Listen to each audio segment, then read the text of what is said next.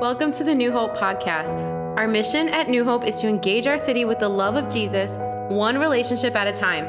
We pray this message encourages you in encountering God's love and displaying it to your city. We hope to see you soon.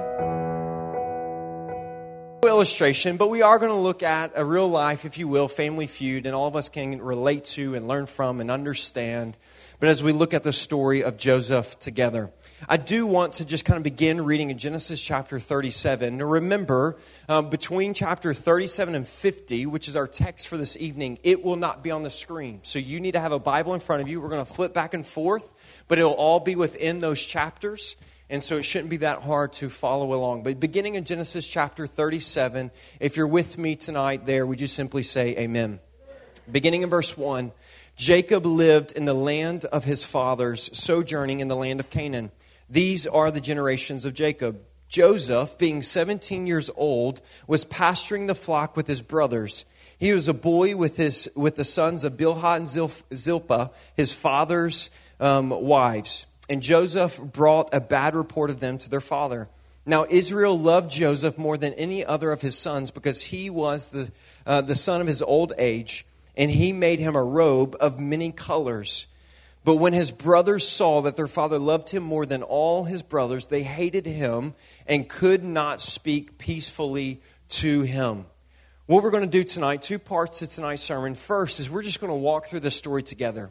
For those who have not heard the story of Joseph, or at least haven't heard it in a while, the goal of the first part is for us to just see a quick summary of the story. And then the second part, we're going to ask three important questions about suffering as we see it relate in Joseph's life. But if you have a fill in the blank and you have an outline, this is the fill in the blanks. So for part one, first, we see Joseph as the favored brother. If you follow the story of Jacob went to he fled from his brother Esau. We read that in the chapters prior to this. He fled from his brother Esau. He went to family in a distant town where he found a wife that he wanted. He worked for this wife for 7 years, then was deceived to marry her older sister first, then to marry her. And then there became this family feud amongst the wives about who had the most sons for Jacob, and it became this whole thing. Then there were other wives brought in, and so Jacob has all of these sons, but specifically Joseph is Rachel, his beloved wife's son. And so because of that, Joseph was the favored son or the favored brother. Now, faithfully or obviously so, the other brothers were not happy about this. And because of the favoritism that was shown upon him, the other brothers, who were older for the most part, became jealous. And we see, beginning in verse 25, that Joseph went from the favored brother to the forsaken brother. The brothers, Joseph was coming to visit them, and the brothers, because they hated him, decided, you know what, we need to get rid of him. And I want us to see a theme that is happening as we look at Genesis. We're going to continually see a theme of brokenness even amongst families due to sin. We saw it with Cain and Abel, and we're seeing it here again with Joseph and his brothers. But the favored brother became the forsaken brother. Look with me in chapter 37, verse 25. When they, that's the other brothers, sat down to eat, and looking up, they saw a caravan. So pause. What we skipped was they threw him in a hole. They're like, they honestly weren't sure whether they're going to kill him or not. So they just threw him in a hole and they said, let's go ahead and eat our sandwiches while we talk about this and discuss this. Let's have a family meeting about what to do. And so while he's in the hole, undecided, they see a caravan of Ishmaelites coming from Gilead with their camels bearing gum, balm, and myrrh on their way to carry it down to Egypt. Then Judah said to his brothers, what profit is it if we kill our brother and conceal his blood? Come, let us sell him to the Ishmaelites, and let not our hand be upon him. For he is our brother, our own flesh. And his brothers listened to him. Then the Midianite traders passed by. Then they pulled or drew Joseph up out and lifted him up out of the pit. And they sold him to the Ishmaelites for 20 shekels of silver. Then they took Joseph to Egypt. So they just said, look, if we kill him, we gain nothing from it. So let's go ahead and sell him. Let's forsake him. He's no longer our brother. We will sell him into slavery. That way we can at least profit from the fact that he's gone. That's nice in and of itself, but then let's benefit from it in financial means. And so if we follow the story of Joseph, Joseph ends up as a slave. And we pick up the story in chapter 39. He ends up as a slave. And beginning in verse 4 of chapter 39, it reads this: Joseph found favor in his sight, that is his master. He found favor in his master's sight and attended him. And he made him the overseer of his house and put him in charge of all that he had. From the time that he made him overseer in the house and over all that he had, the Lord blessed the Egyptian's house for Joseph's sake. The blessing of the Lord was on all that he had in the house and the field. So he left all that he had in Joseph's charge, and because of him, he had no concern about anything but the food he ate. So we're beginning to see a theme already. He went from the favored brother to now the favored slave.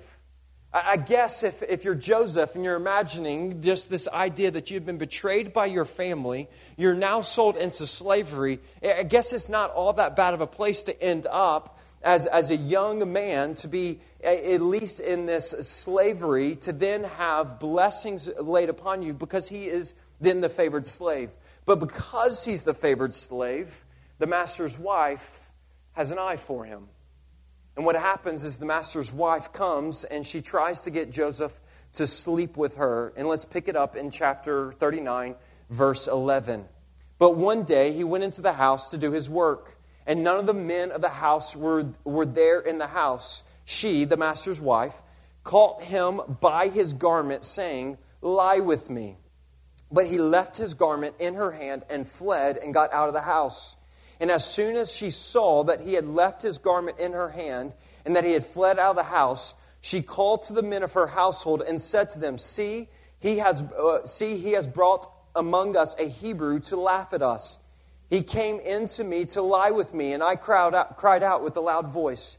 And as soon as he heard that I had lifted up my voice and cried out, he left his garment beside me, and he fled and got out of the house. And then she laid up his garment by her, until his master came home. And she told him the same story, saying, The Hebrew servant whom you have brought among us came in to me and laughed at me. But as soon as I lifted up my voice and cried out, he left his garment beside me and he fled out of my house. So what happened? Verse 19. And as soon as his master heard the words that his wife had spoke to him, "This is the way your servant treated me," his anger was kindled. And Joseph's master took him and put him into prison, the place where the king's prisoners were confined, and he was there in prison. He went from favored slave to the framed slave. It's a picture. Joseph did nothing wrong, but he went from being favored to being lied against. Because the wife thought that she could have what she wanted, and we see Joseph was pressured to compromise, and because he did not compromise under this, she framed him and lied. She took the garment that he left behind when he was trying to be faithful and fled away, and she took it and framed him in order to have him thrown into prison. And I want to pause here in the story for a second, because I have found, and as I've just pastored and ministered amongst you and living in New York, one of the realities that I have come to recognize that we can learn from this story is that you and I are pressured to compromise every single day. In a similar way that Joseph here was pressured to compromise. Listen to me. Joseph is a young man. Joseph has been forsaken by his brothers. He has been sold into slavery. But God continues to bless him, where he ends up as a master, or second to his master, as a manager of the entire house. I might be saying something like this if I were Joseph. Well, I lived with my family, and they worshipped Yahweh. They worshipped the one God who created all things. But look good, what good that got me. The family who's supposed to honor and serve Christ, they sold me into slavery, and so might as well make the best of it. But why do I have to be faithful to that God who allowed me to get in this situation? Might as well compromise my faithfulness to that God, because it seems as though he compromised his faithfulness to me. See, that might be something I would be thinking. But Joseph in this moment chooses not to compromise. And the question for you and I is, how are we today pressured to compromise? And the question is, how do we stay faithful? Our culture pressures us to compromise sexual purity. We live in a culture that it challenges sexuality and challenges our purity. And even for us, and one of the things that has a question I have received a lot, especially from those who are single in the room, who are pursuing marriage, is recognizing that I want to find a spouse who loves Jesus and is faithful to Jesus as I am. And I recognize when I look around the culture around me, there might not be all that many who do that.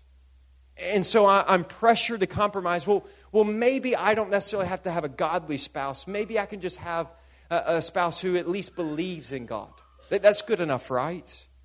Or maybe is it really even that important for me to have a spouse that where both of us worship God? Can't it just be one that is okay with me worshiping God, whether he or she worships God? And the point is that I recognize that is a difficult thing because there's this battle within us to be faithful to what God calls us to in faithfulness to Him in our relationships and sexual purity and then the culture around us. We're pressured to compromise our integrity for professional gain. This is a competitive culture for the workplace. And you, for the sake of keeping a job or being promoted in a job, you may be pressured to compromise your integrity.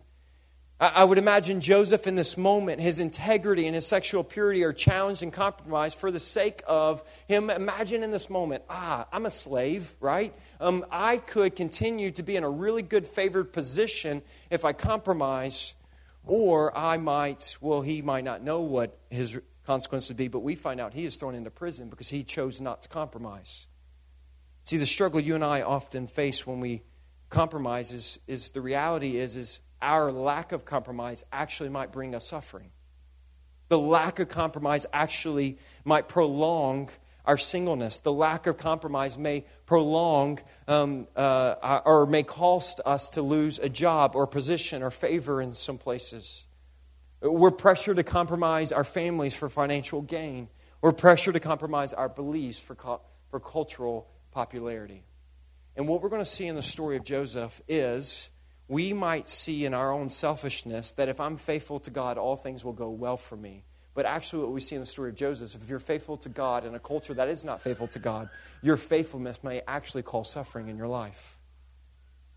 Are you and I prepared for this? And I hope by the end of tonight, we're going to see the sovereignty of God as He works in that, and where we can emphatically go, yes, I will be faithful. It is worth it, no matter the consequences. So we see Joseph at the end of chapter 19, he is thrown into prison. So let's pick it up in at the end of chapter 39, verse 19, we see he's thrown into prison. Let's pick it up in verse 21. But the Lord was with Joseph and showed him steadfast love and gave him favor in the sight of the keeper of the prison. And the keeper of the prison put Joseph in charge and all the prisoners who were in the prison. Now he goes to favored prisoner. He goes from favored brother to favored slave to now favored prisoner. Verse 23, the keeper of the prison paid no attention to anything that was in Joseph's charge because the Lord was with him, and whatever he did, the Lord made him succeed. But the problem is we see Joseph encounter two other people in prison. They have a dream, and God uses Joseph to prophetically tell them what the dream happens. And Joseph tells them, hey, when this goes good for you, specifically to the cupbearer, when this goes good for you and you're back in the presence of Pharaoh, will you tell him about me so he can get me out of prison? Guess what happens in verse 20? On the third day of chapter 40, verse 20, on the third day, which was Pharaoh's birthday, he made a feast for all his servants and lifted up the head of the chief cupbearer and the head of the chief baker among his servants, meaning he pulled them out of prison. Verse 21, he restored the chief cupbearer to his position, which is what Joseph said would happen, and he placed the cup in Pharaoh's hand. But he hanged the chief baker as Joseph had interpreted him. Then listen to verse 23. Yet the chief cupbearer did not remember Joseph, but forgot him. He went from favored prisoner to the forgotten prisoner. Do you see the theme that is happening in Joseph's life? He is favored, and then he is forsaken. He is favored, and then he is framed for something he didn't do. He is favored, and then he is forgotten.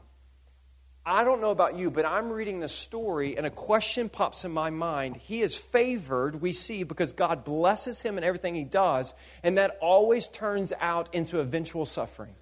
I'm starting to ask the question, is the favor of God also good? See, when I'm reading this story, I'm going, hey, Joseph might be going, hey, God, if you could just take your favor off with me, I'm good with being average for a minute. Because your favor turns out to blessing, but that blessing always turns into more suffering and pain. At least from our perspective, it seems that it is so. But we see the incredible story of Joseph. When we turn to chapter 41, we see him become the favored ruler. Chapter 41, beginning in verse 37, it reads this. This proposal, pause. So what happened is Pharaoh has a dream. If you don't know the story, Pharaoh has a dream. And nobody can interpret the dream.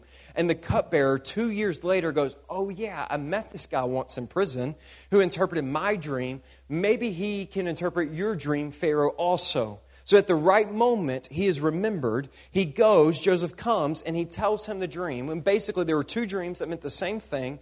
And Joseph tells him what the dreams simply mean is this, is that you're about to have 7 years of prosperity in the land of Egypt. That means you're going to have tons of food, and it's all going to go well for you. But right after those 7 years, there's going to be 7 years of famine. And those 7 years of famine are going to be greater, ultimately have a greater impact on you than the prosperity, to the point that it is going to have you forget the prosperity, and all the land will suffer greatly because of it. So here's what you should do. You should, during the 7 years of prosperity, you should save and prepare some of that food so when the famine comes, you'll have something to eat, right? And so this is where the story picks up in verse 37 of chapter 41. This proposal, that was the proposal that Joseph gave Pharaoh, pleased Pharaoh and all his servants. And Pharaoh said to his servants, can we find a man like this in whom is the Spirit of God? Then Pharaoh said to Joseph, since God has shown you all this, there is none so discerning and wise as you are. You shall be over my house, and all my people shall order themselves as you command. Only as regards the throne will I be greater than you. And so here's the picture. Pharaoh goes, look, I'm still Pharaoh. But besides that, you're over everything else in the land. And he becomes the favored ruler. But here's, as we finish the story, is how it all comes together. And there's this beautiful picture. Because guess what happens? The famine is happening 2 years into the famine. So 9 years later, after he is pulled out of prison, 9 years later, famine comes, and his brothers face, and his family that has sold him into slavery encounters the famine, and they hear that there's food in Egypt. And so they go to Egypt. They show up, and imagine this moment for Joseph. I honestly don't think prior to this moment, maybe not, but I honestly don't think prior to this moment Joseph had this realization. All this suffering was so that one day I could see my family. So all of a sudden, imagine, he's just going about business. It has been 20 years since he was sold into slavery. 20 years. He was 17 years old, and he's probably 39 at this moment. So it's over 20 years when this moment where all of a sudden his brothers show up. Imagine that feeling. Family Feud, 22 years later, your brothers show up. And you realize and you remember a dream that God gave you back when you were 17 years old about a dream that one day you would rule over your brothers. That's actually why they hated you and sold you into slavery, because you were arrogant and you were telling them, although you were the youngest, that you were going to be their ruler. And they hated you for it. And they sold you into slavery. And 22 years later, you have this moment. I told you so, right? I told you so. But for Joseph, I think it was more than just I told you so, because I think Joseph had this anger. We see that he talks harshly to his brothers, and he throws them in prison. And for 3 days they're in prison. And I imagine 3 days with the fighting of emotions that went through Joseph's heart. And I imagine as in those 3 days that God finally opens his eyes to the truth of chapter 45. And so turn with me to chapter 45. Joseph finally shows compassion on his brothers. He lets his brothers out of prison, all except for one. He tells them to go back and bring the youngest brother, his only full-blood brother, Benjamin, says, you must bring him back with you in order to get the brother that's in prison out. And so they go back, but Jacob, his father, doesn't want to lose his other son from Rachel. And so he goes, nope, he can't take Benjamin, to the point that they're all about to die from starvation. Then finally they come back. Joseph tests them, and we see this picture that finally Joseph reveals himself. And I'm telling you, every year in the one year reading as I come to this, I always read ahead a day or two because I just get sucked into the story and I can't stop reading because I want to get to this moment in chapter 45, verse 4. Joseph just got done revealing himself to him, and he says this. So Joseph said to his brothers, "Come near to me, please." And they came near, and he said, "I am your brother Joseph, whom you sold into Egypt. And now do not be distressed or angry with yourselves because you sold me here. For God sent me before you to preserve life. For the famine has been in the land these 2 years, and there are yet 5 years in which there will be neither plowing nor harvest. And God sent me before you to preserve you for a remnant on earth, to keep you alive for many survivors." Joseph becomes the favored ruler, and lastly, he is finally the forgiving ruler. He's the forgiving ruler. And he forgives his brother, and he reunites with his brother. And I don't have time, but I want you to pay attention. If you go back and read the story, you'll see a prominent position that Judah plays in the story. And one of the reasons that Judah plays such a prominent position because it was Judah's idea to sell him into slavery. So the fact that when it says Judah and his brothers go to Egypt, and when Judah comes back with Benjamin, Judah is always the one that is talking to his brother. Why? Because it's a picture of 22 years later that the one who put him into slavery, we see a picture of reconciliation and forgiveness of Joseph to Judah and to the rest of the brothers. It's a beautiful picture of reconciliation and forgiveness, but we see Joseph have to go through this journey. Okay, so part 2 of the sermon, as we looked at this, there's 3 questions we want to ask. First, where is God in Joseph's suffering? Right? Why is Joseph suffering? And what is the purpose of Joseph's suffering? Where is God? Why is he suffering? And what is the purpose of his suffering? So first question, where is God in Joseph's suffering? I want you to turn to chapter 39. Where is God in Joseph's suffering? It actually gives a perfect answer. Genesis 39:2 said, "The Lord was with Joseph, and he became a successful man, and he was in the house of his Egyptian master." He goes on in verse 3, "His master saw that the Lord was with him, and the Lord caused all that he did to succeed in his hands." At the end of chapter 39, verse 21, "But the Lord was with Joseph, and he showed him steadfast love and gave him favor in the sight of the keeper of the prison." It's a couple of verses later in verse 23. "The keeper of the prison paid no attention to anything that was in Joseph's charge because the Lord was with him. And whatever he did, the Lord made it succeed." Where was God in the middle of Joseph's suffering? He was right there with him. Oswald Chambers said it this way: "Suffering is the heritage of the bad, of the penitent, and of the Son of God. Each one ends in the cross. The bad thief is crucified, the penitent or repentant thief is crucified, and the Son of God is crucified. By these signs, we can know the widespread heritage of suffering." Here's the point. He says, the sinner who rebelled is crucified. The sinner who asked for forgiveness was crucified. And the one who didn't deserve it, the Son of God, is crucified right in the middle. The point is simply this, is that it is not only through suffering that all of us we see as a part of our life because of sin, but we see that God meets us right in the middle of suffering. Where was God in the middle of Joseph's suffering? Right in the middle. He was right there with Joseph, which has us ask the question, God, where are you in my suffering? Not only personally, but as a pastor, these are the questions that get asked to me the most about suffering. Where is God when this is happening to me? It is, you have no idea from me.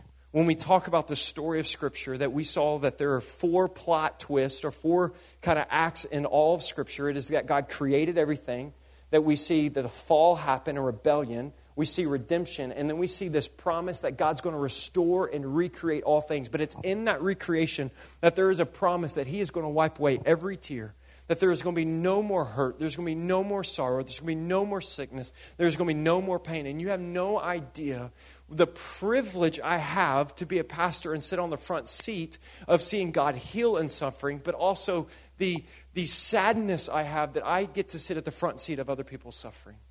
And here's what I know is I long for the day for Christ to make all things new.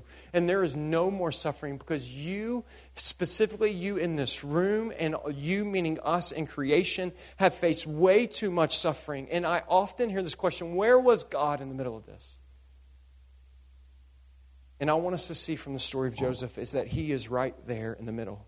Deuteronomy 31 says that as his covenant people, that he promises never to leave us nor forsake us. Joseph was forsaken, but God promises never to forsake us. Why? Because Christ was forsaken so that we never have to. The existence of suffering does not mean the absence of God. But in fact, it normally and usually means the presence of God. That is not to say that God is the cause of suffering. Mankind's rebellion owns that blame.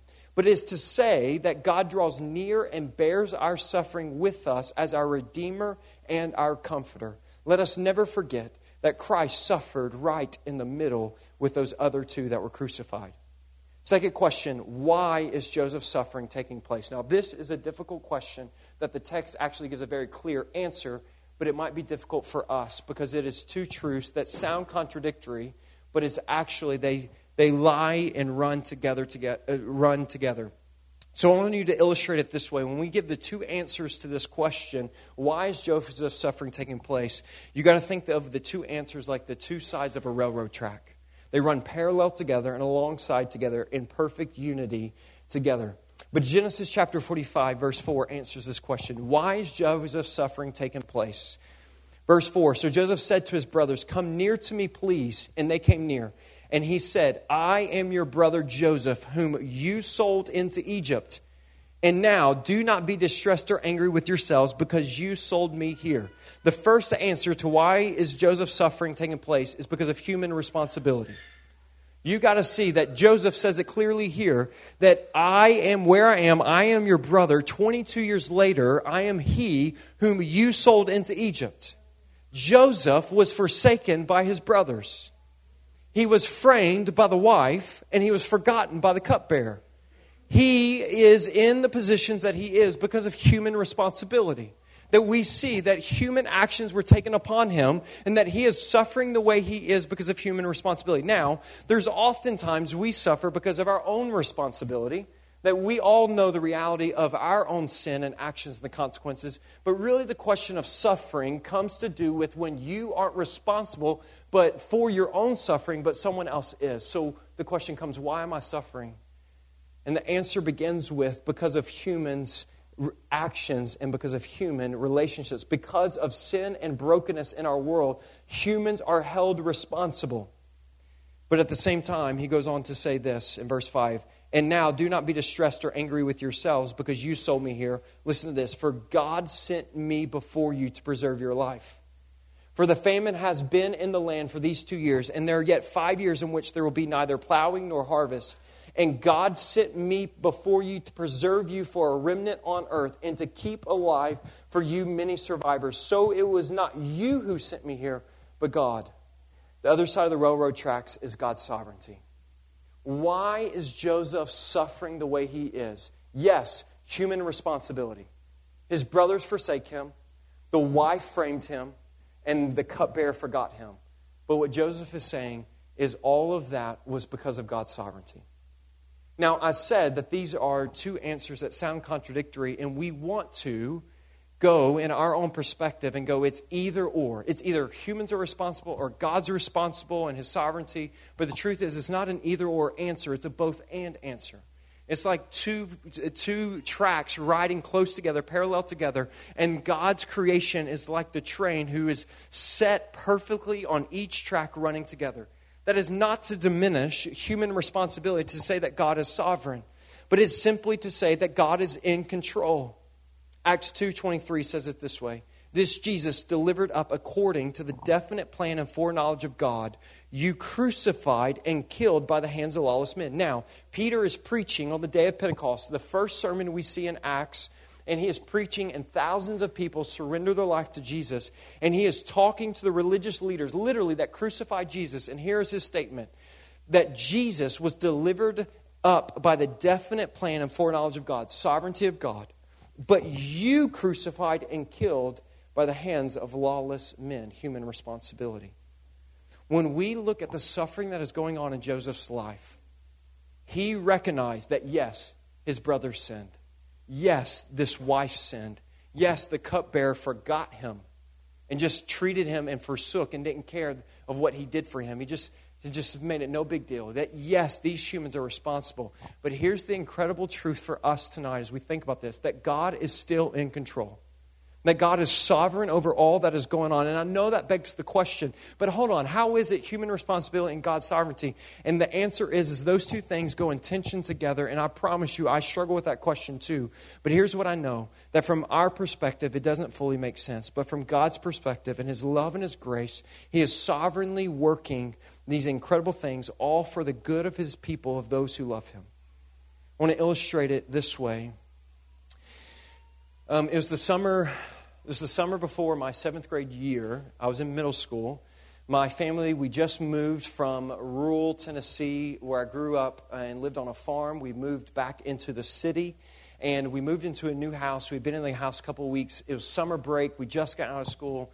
We had moved into a house with a pool in the backyard. Had never had that before. That's incredible in the South. There isn't much else to do in the heat during the summer except getting a pool, and so I was so grateful I had a pool. Well, I also played baseball, and I remember the date. It's etched in my mind. On June 3rd, I don't remember the year, but on June 3rd, I had a baseball game. I ended up on first. I don't really know how. I was batting. I ended up on first, and I get the signal from my coach to steal second base. And so as soon as the pitch goes, I'm off, and I'm running.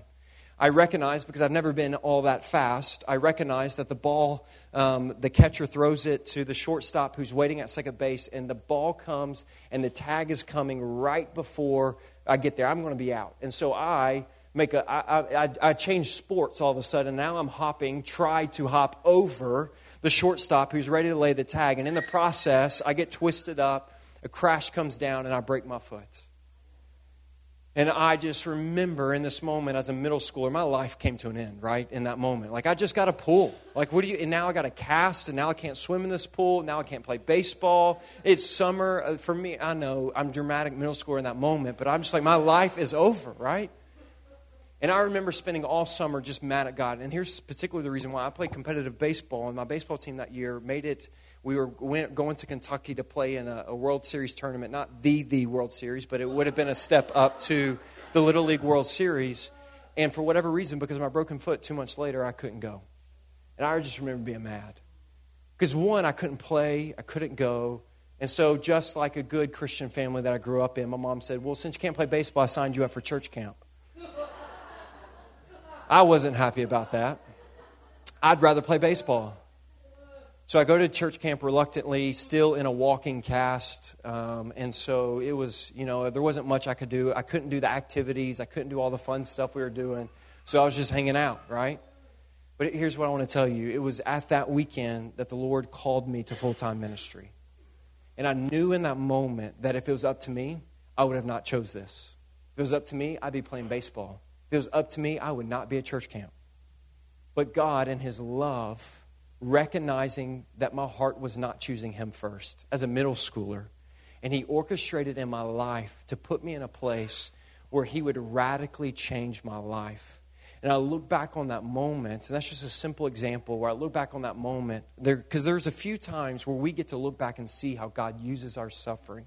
But what Joseph is saying 22 years later, and I imagine while he threw his brothers in prison for the first time for those 3 days, and he's wrestling with this, God works in his life to help him see after 22 years of suffering, it was all for this purpose. And that's what he says. And so here's what we got to understand. Why is suffering taking place in my life? Sometimes I can't give you that exact answer. It's another question as a pastor I get. Not first just is where is God in my suffering, but why is this happening? And I can't always give the exact answer, but I can tell you this. Your suffering is not happening because God doesn't love you. In fact, God loves you so much that He stepped in and suffered with us. One of the things our heart tends to do when we face suffering is want to blame God and go, God, if it was up to you and you really are sovereign, then this suffering wouldn't take place. But that's not true, because suffering has to do with our sin and our rebellion. And God in His love comes and meets us right in the middle of our suffering. And we also can have hope because He is sovereign over our suffering. You and I may not have the privilege to see what I saw about just that summer, or to see what Joseph saw 22 years later. You and I might not get to see why the suffering specifically is happening in your life. But here's what you can know with confidence, that even though humans are responsible for your suffering, absolutely, it might even be you that's responsible for your suffering, that God is in control. And in this sense, you can't mess up your life. Have you thought about that? I mean, from my perspective, I can mess up my life. But from God's perspective, I can't mess up my life. Look at Joseph's father, Jacob. We're going to do this quickly. I'm getting off script, which usually means longer sermons. So let me go fast with this real fast. But look at the story of his father. We didn't talk about this much last week, but look at Jacob. Jacob is a deceiver, right? He immediately comes out fighting with his brother. He then deceives to steal the birthright of his brother, which the birthright meant essentially that his older brother would get 2/3 of all the inheritance, and he would only get 1/3. So for him, he's doubling his inheritance with this deception. So he deceives his brother to steal the birthright. Then he deceives his father with the help of his mother. He deceives his father to get his blessing. We're going to talk about in a few weeks the importance of the blessing of God, but we'll look at Scripture in the Old Testament that God's blessing is the most coveted thing in all of Scripture. And so Jacob deceives to get it. Because he deceived to get it, he has to run away. Once again, family feud. Are we seeing a trend within God's covenant people? Family feud, right? So family feud, he now has to run away from his brother. He goes to a foreign land. He finds this woman he loves, and guess what? He gets deceived by his father-in-law. He gets tricked and marries the wrong woman. It's kind of like, karma. I don't believe in karma. I want to be clear. I'm using that as a cultural joke. We don't believe in karma. But it is that idea where sometimes we might say, well, see, you got what you deserve. But I want you to get this. Rachel was exactly who Joseph was supposed to meet. Who Jacob was supposed to meet. There's a lot of J's here. Jacob was supposed to meet Rachel so that he could have Joseph, so that Joseph could go into slavery for 22 years so that he could save God's covenant people. Jacob messed up his life in one sense, but in the other sense, he didn't mess it up at all. That God was still sovereignly working in his ridiculousness and all his mistakes and all his sin to bring about his covenant purpose. We can be encouraged that God is sovereign. We can have hope, therefore, that we can trust him in our things. Last question, what is the purpose of Joseph's suffering? What is the purpose of Joseph's suffering? Two answers to that. First is that God's doing a work in Joseph in his suffering.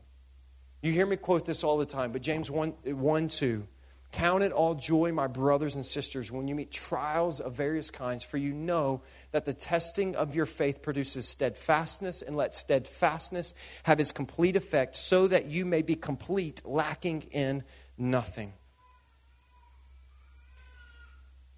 An author and a spy in World War II who eventually became a Christian said this at the end of his life. Contrary to what might be expected, I look back on experience that at times seemed especially desolating and painful with particular satisfaction. He's 75 years old, and he says, I look back on my life on things that I thought were very painful, and now I look on them with satisfaction. He says, indeed, I can say with complete truthfulness that everything I have learned in my 75 years in this world, everything that has truly enhanced and enlightened my experience has been through affliction and not through happiness. It's actually, this author says it's through affliction that he saw the most lessons learned. And how do we see God working in Joseph? I want us just to quickly look at where he began and where he ended. He began as an arrogant brother who flaunted his chosenness. Now, Joseph had a dream. And because he was the favored son of his father, Joseph knew he was special. Joseph knew that God had chosen him for something, and he was arrogant about it. He was a 17-year-old telling his older brothers how awesome he was. He went from an arrogant older brother that his brothers then sold into slavery, and he ended up, listen to this, he ended up as a humble ruler who honored God in his chosenness. At 17 years old, God gave him a dream and made him special, and he was arrogant and flaunted it in front of his brothers. But years later, at the age of 39, he became a humbled ruler who recognized that God was in control of all things. And he glorified God in his chosenness. Suffering was brought into Joseph's life to mature him. Second, suffering was brought into Joseph's life because God is doing a work through Joseph's life. what happens? Read with me in verse 50, verse 20. Genesis 50, verse 20, and we're almost done. Genesis 50, verse 20. Beginning in verse 19. Let me tell you quickly how the Genesis ends and how the story ends. Is that their father, Jacob, eventually dies. And all the brothers now think that Joseph was just being nice to them because Jacob was alive. Their father was alive. But now that the father's dead, the brothers fear that now Joseph is going to get revenge. And so they come to him and essentially beg for mercy. And in verse 19, Joseph responds to them and says this, "Do not fear, for am I in the place of God? As for you, you meant evil against me, but God meant it for good, to bring it about that many people should be kept alive as they are today." We can see that Joseph suffered so that other people might be saved. Have you ever considered that maybe your suffering isn't about you? Think about the cupbearer. The cupbearer got in an argument with Pharaoh and was thrown into prison, all for the purpose so that he could meet Joseph and one day Joseph could rise to power. The cupbearer's suffering wasn't about the cupbearer, it was about Joseph. What about Jacob, his father? Have you ever considered Jacob's suffering of 22 years thinking you had lost your favored son? For 22 years, he thought he had lost his favorite son. To Jacob, what seemed like suffering was actually God working salvation for his family. See, looking back, Jacob can see that what seemed like a loss was actually God's sovereign plan to bring about salvation. You and I often in the middle of it, because suffering blurs our perspective, often just see suffering as loss. But when we see the story of Joseph, we see that suffering in God's sovereignty is Him working out salvation for other people. Maybe the suffering you're facing isn't about you. Maybe it's because God wants to use you to work in someone else's life. I had a conversation with someone in our church today before service. And they're about to walk into a situation that reminisces suffering from 15 years before. Praise the Lord, God has brought victory from that suffering. But they're about to walk into a situation and then meet with someone that reminded them and brought about what eventually would become suffering in this person's life. They didn't cause the suffering, they just pointed out the suffering. And this person said, I feel like God's calling me to this conversation for a few reasons. But one of the reasons we talked about was now you are, 15 years ago, you weren't a Christian. But through your suffering and through suffering since then, God has done an incredible work of salvation in your life. And you get to go back and meet with this person who knows you're suffering well. And you get to go back and talk about how good God is amidst your suffering. I said, maybe your suffering and some of this is an opportunity for you in this moment to glorify God by talking about your suffering with this person. To give another illustration that often happens in a perspective, and just going to give a random example here. But maybe the diagnosis you just got isn't about you, but maybe it's about the unbelieving doctor or the unbelieving family member, or the unbelieving neighbor. But that maybe God is allowing in His sovereignty suffering in your life so that you could be a witness, and faithful witness. And we got to get this. This sounds very cliche Christian talk, but we got to see this from Joseph's story. That Joseph recognized that all that he went through was not about him, but it was about him being used by God to bring the salvation of many, many people. Closing illustration, one of the godliest men I've ever met, since some of you have had the privilege of meeting him, is a man by the name of Caesar in Guatemala. I've talked about Caesar before, but Caesar is one of the godliest men I know. He's been bedridden for 15 plus years of his life.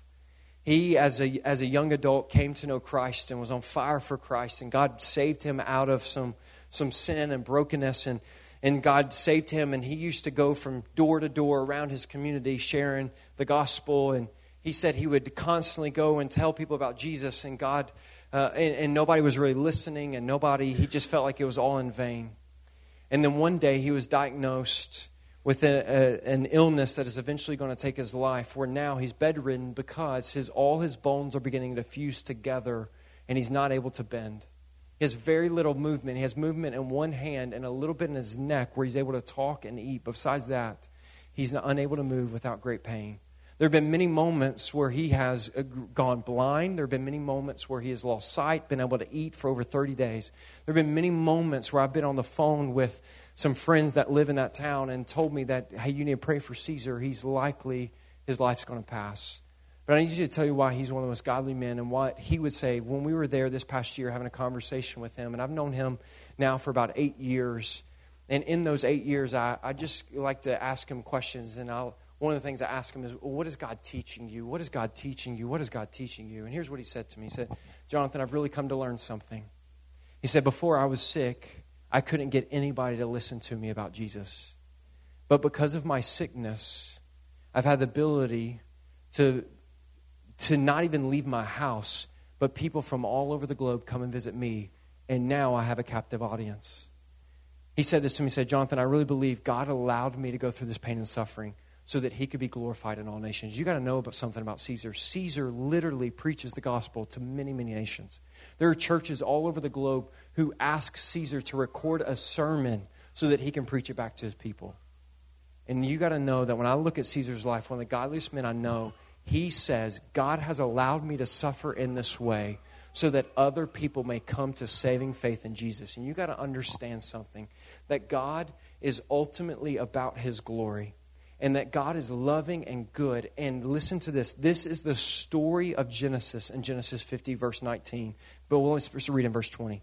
What you meant for evil, God meant for good. Do you see how this is the story of Genesis? From the very beginning in Genesis chapter 3, our sin meant evil upon God's creation. But God is lovingly through all things and sovereignly through all things redeeming and making all things good.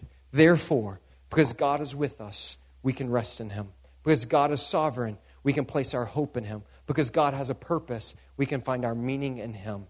And as we look at the story of Joseph, we can look at the person of Jesus, because Jesus was the favored son who was forsaken by mankind. He was framed and crucified by his own people. And then Romans 3:11 says that he is forgotten by all mankind, but yet he is the forgiving ruler.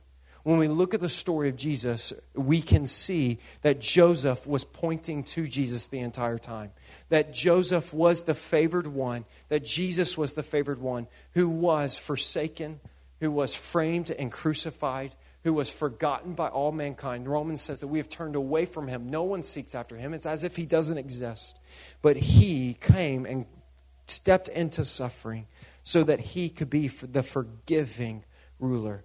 And in the same way that Joseph looks and sees, hey, all this suffering that was brought upon me, was God doing it to save you? Jesus, when he was on the cross, as he was being crucified, he said, Father, forgive them, for they know not what they do. Because Jesus understood that they were putting suffering upon him, but actually God was sovereignly working in it to actually save the very people that crucified him. The brothers crucified and forsook Joseph, and Joseph saved them. And in the same way, our sin put Jesus on the cross, but yet he forgives us. Do you know Jesus today? Would you pray with me? Jesus, we love you, and we thank you. And God, as we turn to you and we trust in the difficult things of suffering, would we recognize that suffering does not mean you don't exist, but it actually means that you're with us amidst suffering. It's not to mean you are to blame for suffering, but it does mean you are sovereign and in control no matter how bad our circumstance gets. And we can be reminded and we can look to you as the forgiving ruler who took on suffering yourself so that you could forgive the very ones who crucified you. The Scripture says all our sins ultimately put Jesus on the cross. So therefore, you are our forgiving ruler also. So church family, I turn to you for a second. Would you just bow your head and close your eyes? Have you ever called upon Jesus to be your forgiving ruler?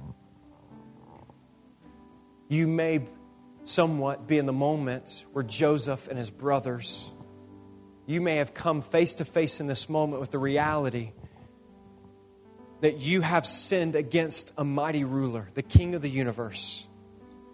And like the brothers, they in fear recognize what that means and how that can be negative for them. And without the forgiveness of the ruler, that means condemnation for them. So you may be like the brothers who are looking at Jesus and going, Jesus, please forgive me. Would you recognize your sin put Jesus on the cross? And that because He is King, you deserve condemnation from Him as for those sins. Yet, He is the forgiving ruler. Would you today call upon Him for salvation? Would you say, Jesus, would you forgive me of my sin? Scripture says that if you confess with your mouth that Jesus is Lord and believe in your heart that God raised Him from the dead, you will be saved. That if you'll call upon Him, that He is faithful and just to forgive you of all your sins and declare you righteous, meaning forgiven, not condemned. So Jesus, we turn back to you in prayer. And we pray over this room. Would salvation come to this room today? It would be those who call upon you in salvation for the first time. They go, Jesus, forgive me. Be the Lord of my life. As they surrender to you, would you save? Would you forgive? I just want to take a minute, church family, and recognize that many of you in this room are in a place of suffering where you have yet to reach the end of the story, so to speak. And you go, you know what? I feel like I'm the forsaken brother. I feel like my family has cut me off. I feel lost. Maybe you feel like you're in the prison within your suffering. Whatever illustration comes to mind, you just go, I'm just right in the middle of my suffering. And I just need encouragement. Would you be so bold and willing in this moment to allow us to pray for you by simply just standing? I'm not going to ask you to say anything, but if you just go, you know what, I just need prayer. I feel like I'm in suffering and I need the support of the brothers and sisters around me. I need support of my church family. Would you just right now, would you be willing to stand? We hope today's message was encouraging for you. We'd also love to hear how God used this message to speak to you. You can email us at info@newhopeny.org. You can also find us on Facebook and Instagram. Our handle for those outlets is New Hope NYC. Our website is newhopeny.org. If you are in the New York City area, we have services at 4 p.m. and 6 p.m. on Sundays at 164-2 Goethals Avenue in Jamaica, Queens. We're praying for you and we hope to see you soon.